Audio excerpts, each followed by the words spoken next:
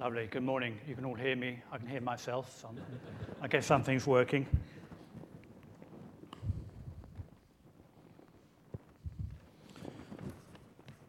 So there we had that reading from Joshua, and it was that last verse is a difficult one, isn't it? We're going to come back to that. You know, promise we won't be putting anybody to death this morning. I have my word on that. But we'll return to that. Right. Do I put the first slide up? Do I? Ah, wonderful. Thank you very much indeed.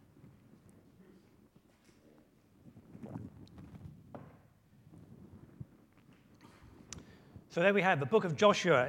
It's a wonderful book where you have these Israelites gathered on the banks of the Jordan River. They're on the brink, as it were, of crossing over into this promised land. If you remember, they've spent 40 years wandering around in the wilderness, and finally they're there. They're just on the brink of stepping in to take possession of the land that has been promised to them by God through his servant Moses. It's a land they've been journeying towards in faith, just as we journey onwards in faith towards our goal as Christians, following our Lord Jesus by his Spirit in this time and in this place. The book of Joshua is full of advice, it's full of encouragement, it's full of correction also for those who journey in faith, people like you and I. Now, for the non-believer, a journey of faith is a bit like a shot in the dark or stepping onto trying to step out onto water or into thin air. But for us as Christians, it is very different, I think. It's an act of trust which we place in a growing relationship we all have with God in Christ. That's all different for each one here, but it is hopefully a growing relationship that we have with God in Christ. And like any relationship we have, even if it be our own families, it's not a static thing. It's something that is forged day by day as we journey together in faith. A relationship based on our trust that God has been, is today, and will continue to be good and faithful to his word. A word that, as you heard in the reading, promises us, amongst many other things, that he will be with us in our life, in the road of life.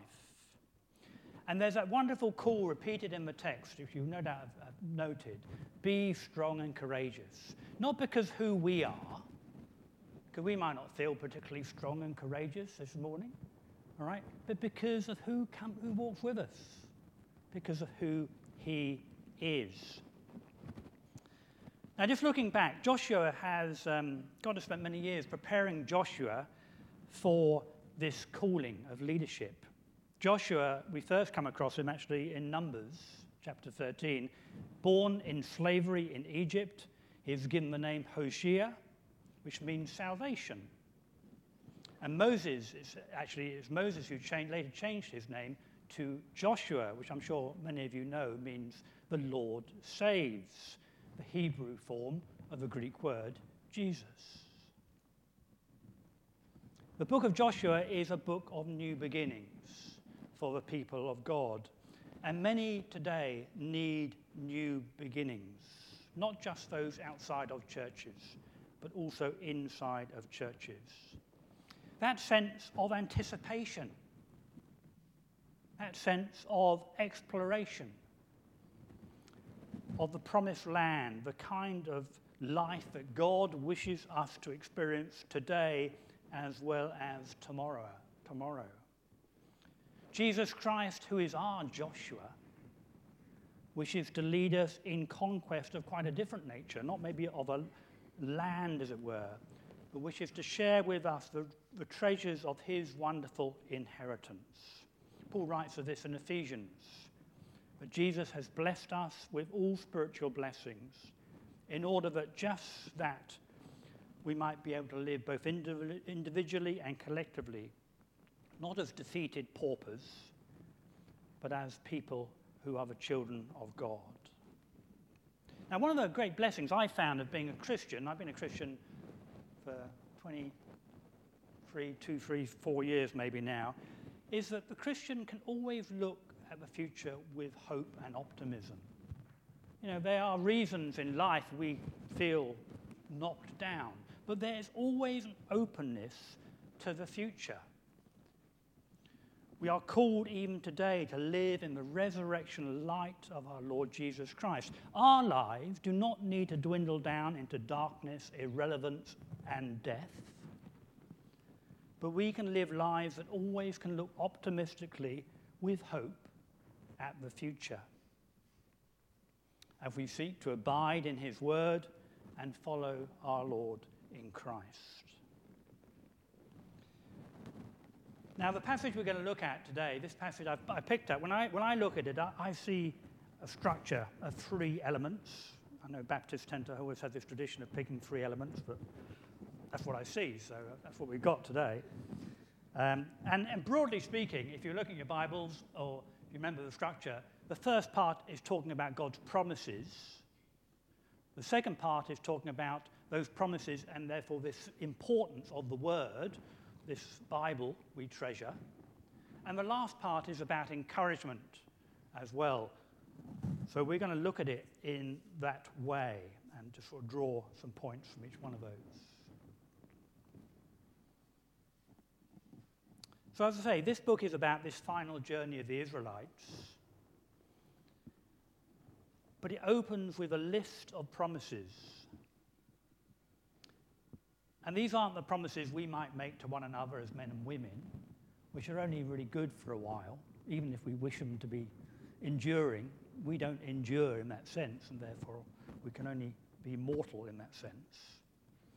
But these are promises of Yahweh, God Almighty, promises made to his people. The scriptures describe his people as his beloved, as his precious possession. So we need to recognize, as it were, the author of the promises. 1 Samuel chapter 15, he who is the glory of Israel does not lie or change his mind, for he is not a man or a woman who would change their mind. So the opening of Joshua starts, as I say, very, very firmly with God's initiative, God's promises, and the affirmation that God is always faithful to his word. As Christians, we might ask the word when we think about God's promises, because some of the promises are future. But we need never prefix them with the word if. If you think about it, much of our lives of faith, God doesn't really expect us to walk in, as it were, blind faith. There's times where we do have to step out in blind faith. But he gives us his word so we've got somewhere to stand. And we obviously respond to that in trust. Psalm 40, verse 2, the psalmist says, "You've lifted me out of the slimy pit, out of the mud and mire I came. He set my feet on a rock, and he gave me a firm place to stand." And this psalm speaks this in the present tense. And he's not just saying, this will be. He's saying this is how he knows he is before the Lord now. And it is from that firm place, that place of confidence and assurance, that God, for his word, encourages us, commands us sometimes to step out and walk in faith. Tell you, here's the first 6 verses of the passage. How many promises can you see? Can you just call them out? Can you just tell me some of the promises you can read? For those who can see it, okay. I don't know if the font's... Given the land, yes, thank you.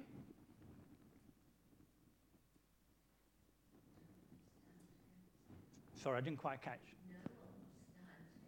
No one will stand against him, and because who is with them? Who is with them? The Lord Almighty. That's 2. I will be with you. Absolutely, I will never leave you nor forsake you.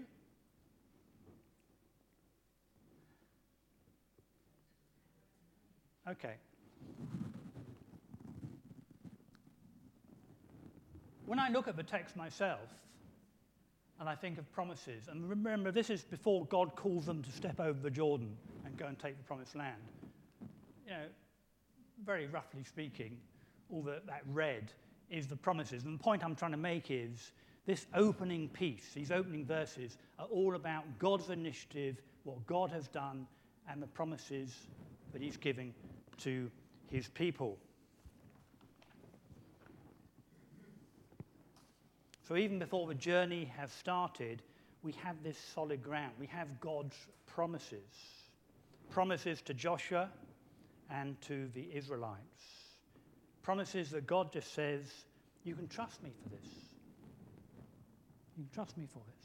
And those wonderful ones, such as, I will never leave you nor forsake you. I'm going to be with you. Not because God always agrees with the way we behave, but he says, I'm not going to leave you. I'm going to be with you. I'm sure this is, as you think about this, you'll be reminded maybe of the words of Paul in Romans. What then shall we say in response to this? If God's for us, who can be against us? What have we got to fear? What have we got to be afraid of? But it's not established in who we are, in our own strength, in our own confidence. It's established absolutely, purely in who he is. So although the road of faith can be a struggle, it can sometimes seem rather overwhelming, there's times before we start a new journey, we just need to stop and step back and look up and recognize these promises for us. Recognizing the myriad of promises in God's word can once again gather us together. We get gathered, as it were, around the word, and the word encourages us and then commands us to step out into the world that God loves. Being reminded of them and trusting in them means we need never lose hope, regardless on how hard the present circumstance might seem. Again, a psalm, Psalm 28 and verse 7. The Lord is my strength, says the psalmist, and my shield. My heart trusts in him, and I am helped.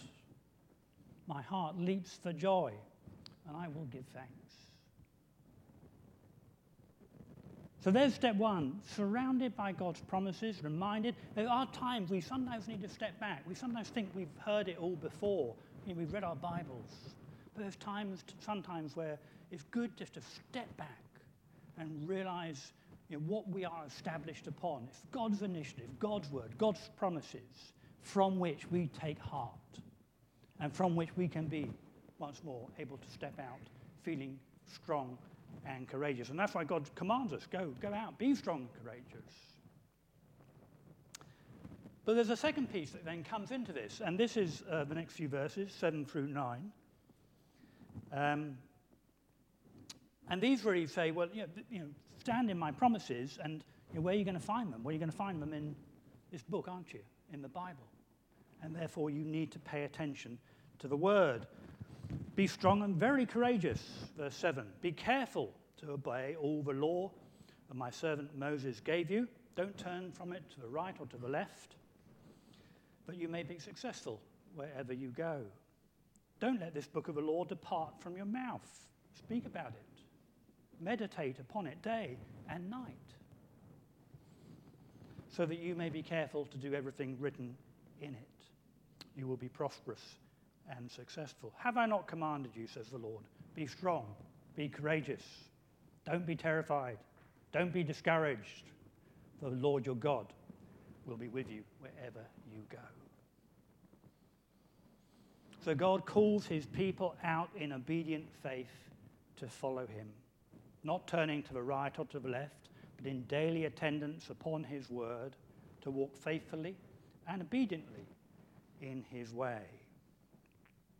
Our stepping out in faith as Christians should always be founded on God's word, not on our own dreams and aspirations. We can wander off in so many different directions that seem just like good ideas, and they probably are, in one sense, good ideas.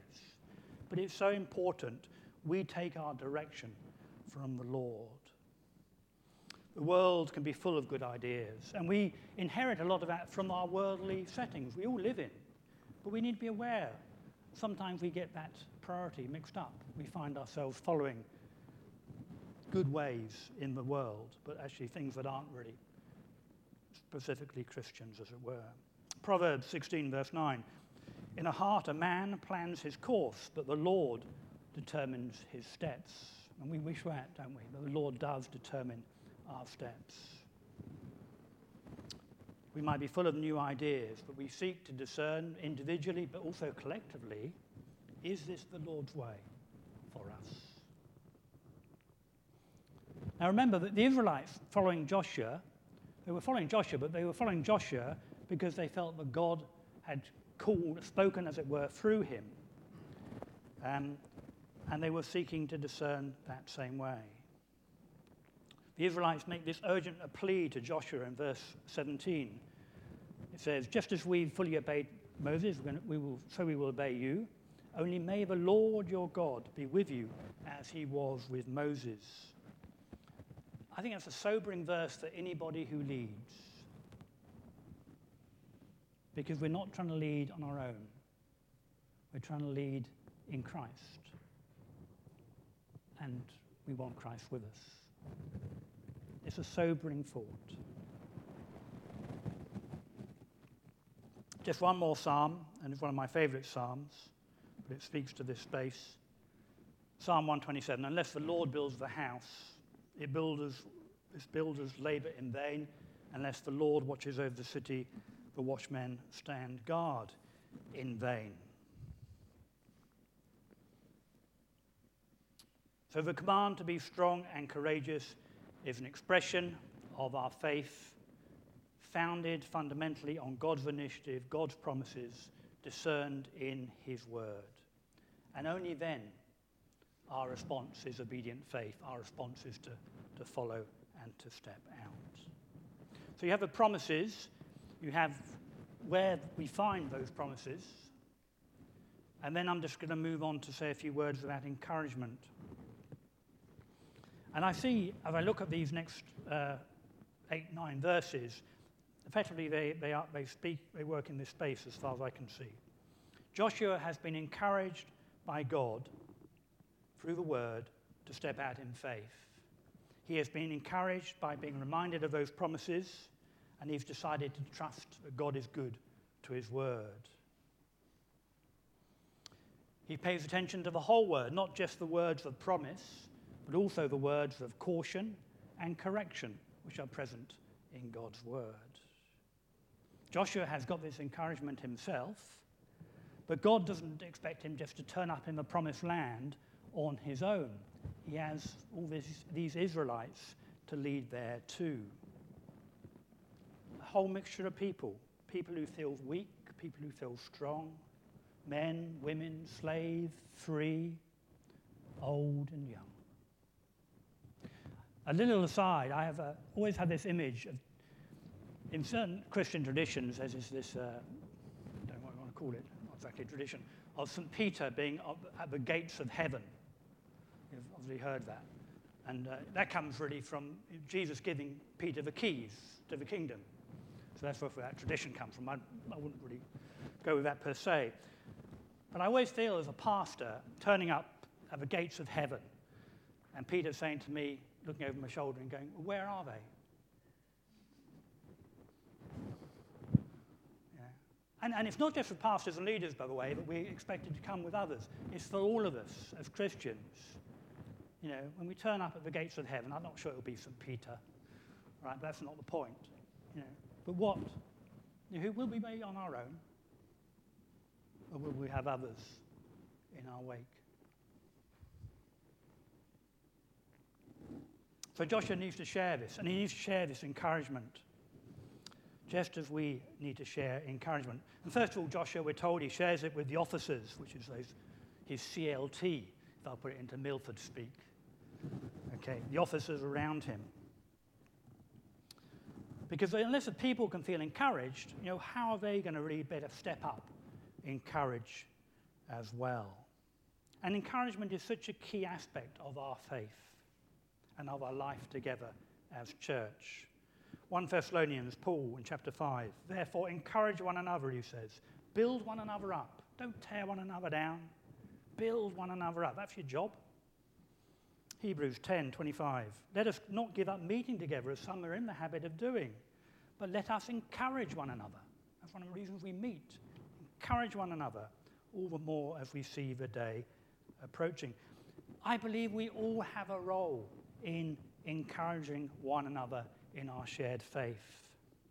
And it is also a great way, by the way, of focusing not on ourselves, but actually opening our eyes and focusing on others around us. It's a great way of, sometimes we all need times where we need to snap out of ourselves and pay attention to the needs around us. And encouragement and recognizing the responsibility to encourage one another is a great way of doing that.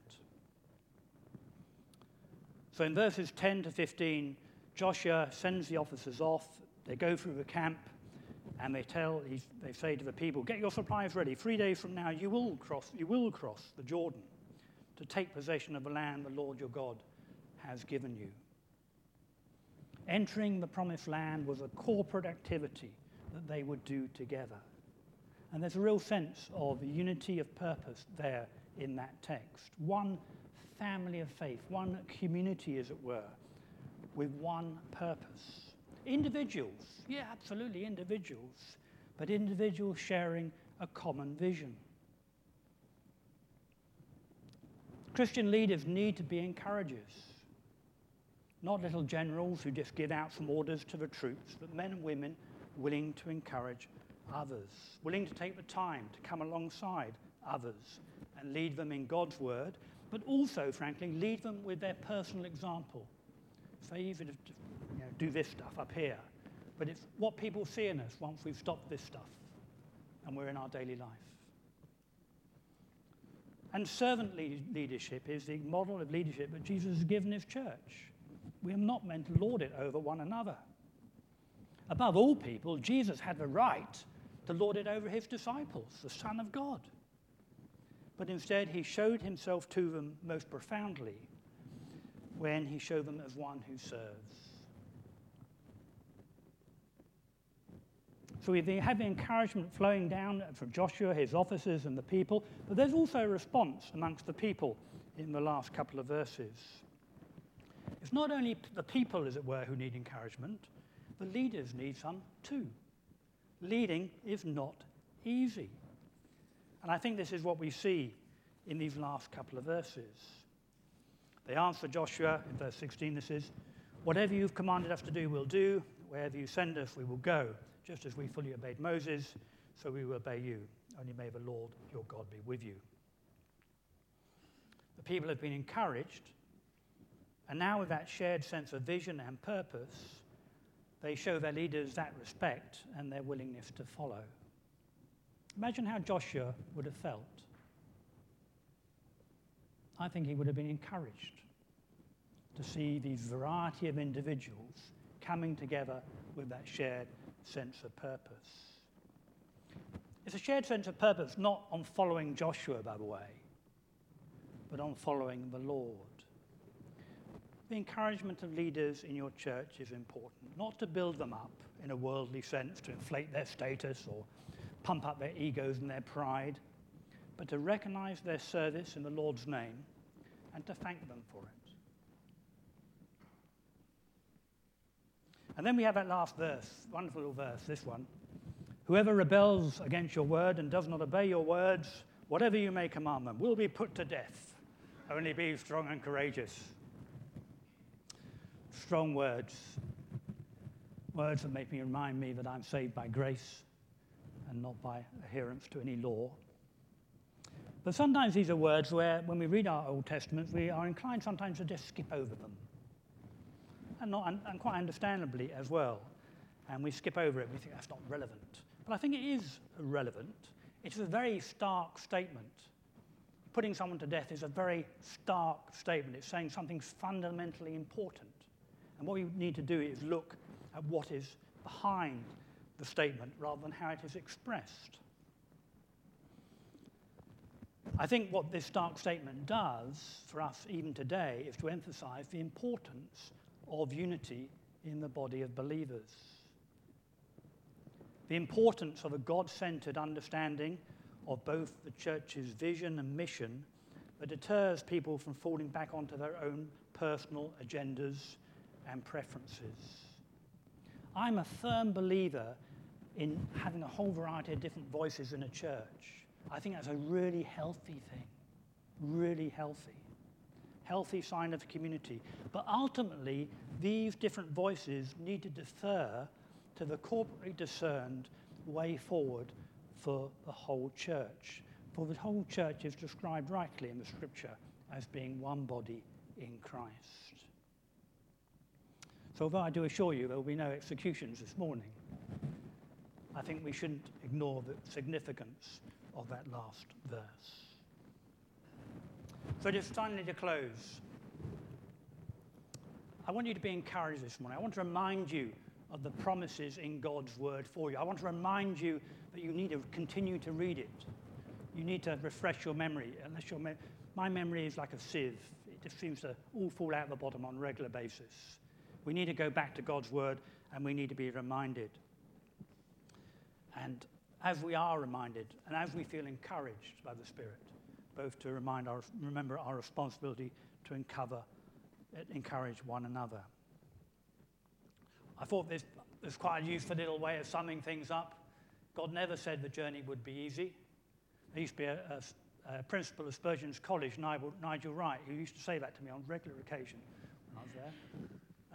But he did say the arrival will be worthwhile, because God is good to his word, and we can trust in that. Having a shared vision and purpose is really important for a healthy church. A sharing, but recognize the diversity of all that you are, but finally can settle on the unity of who we are in Christ. Amen. Let us pray.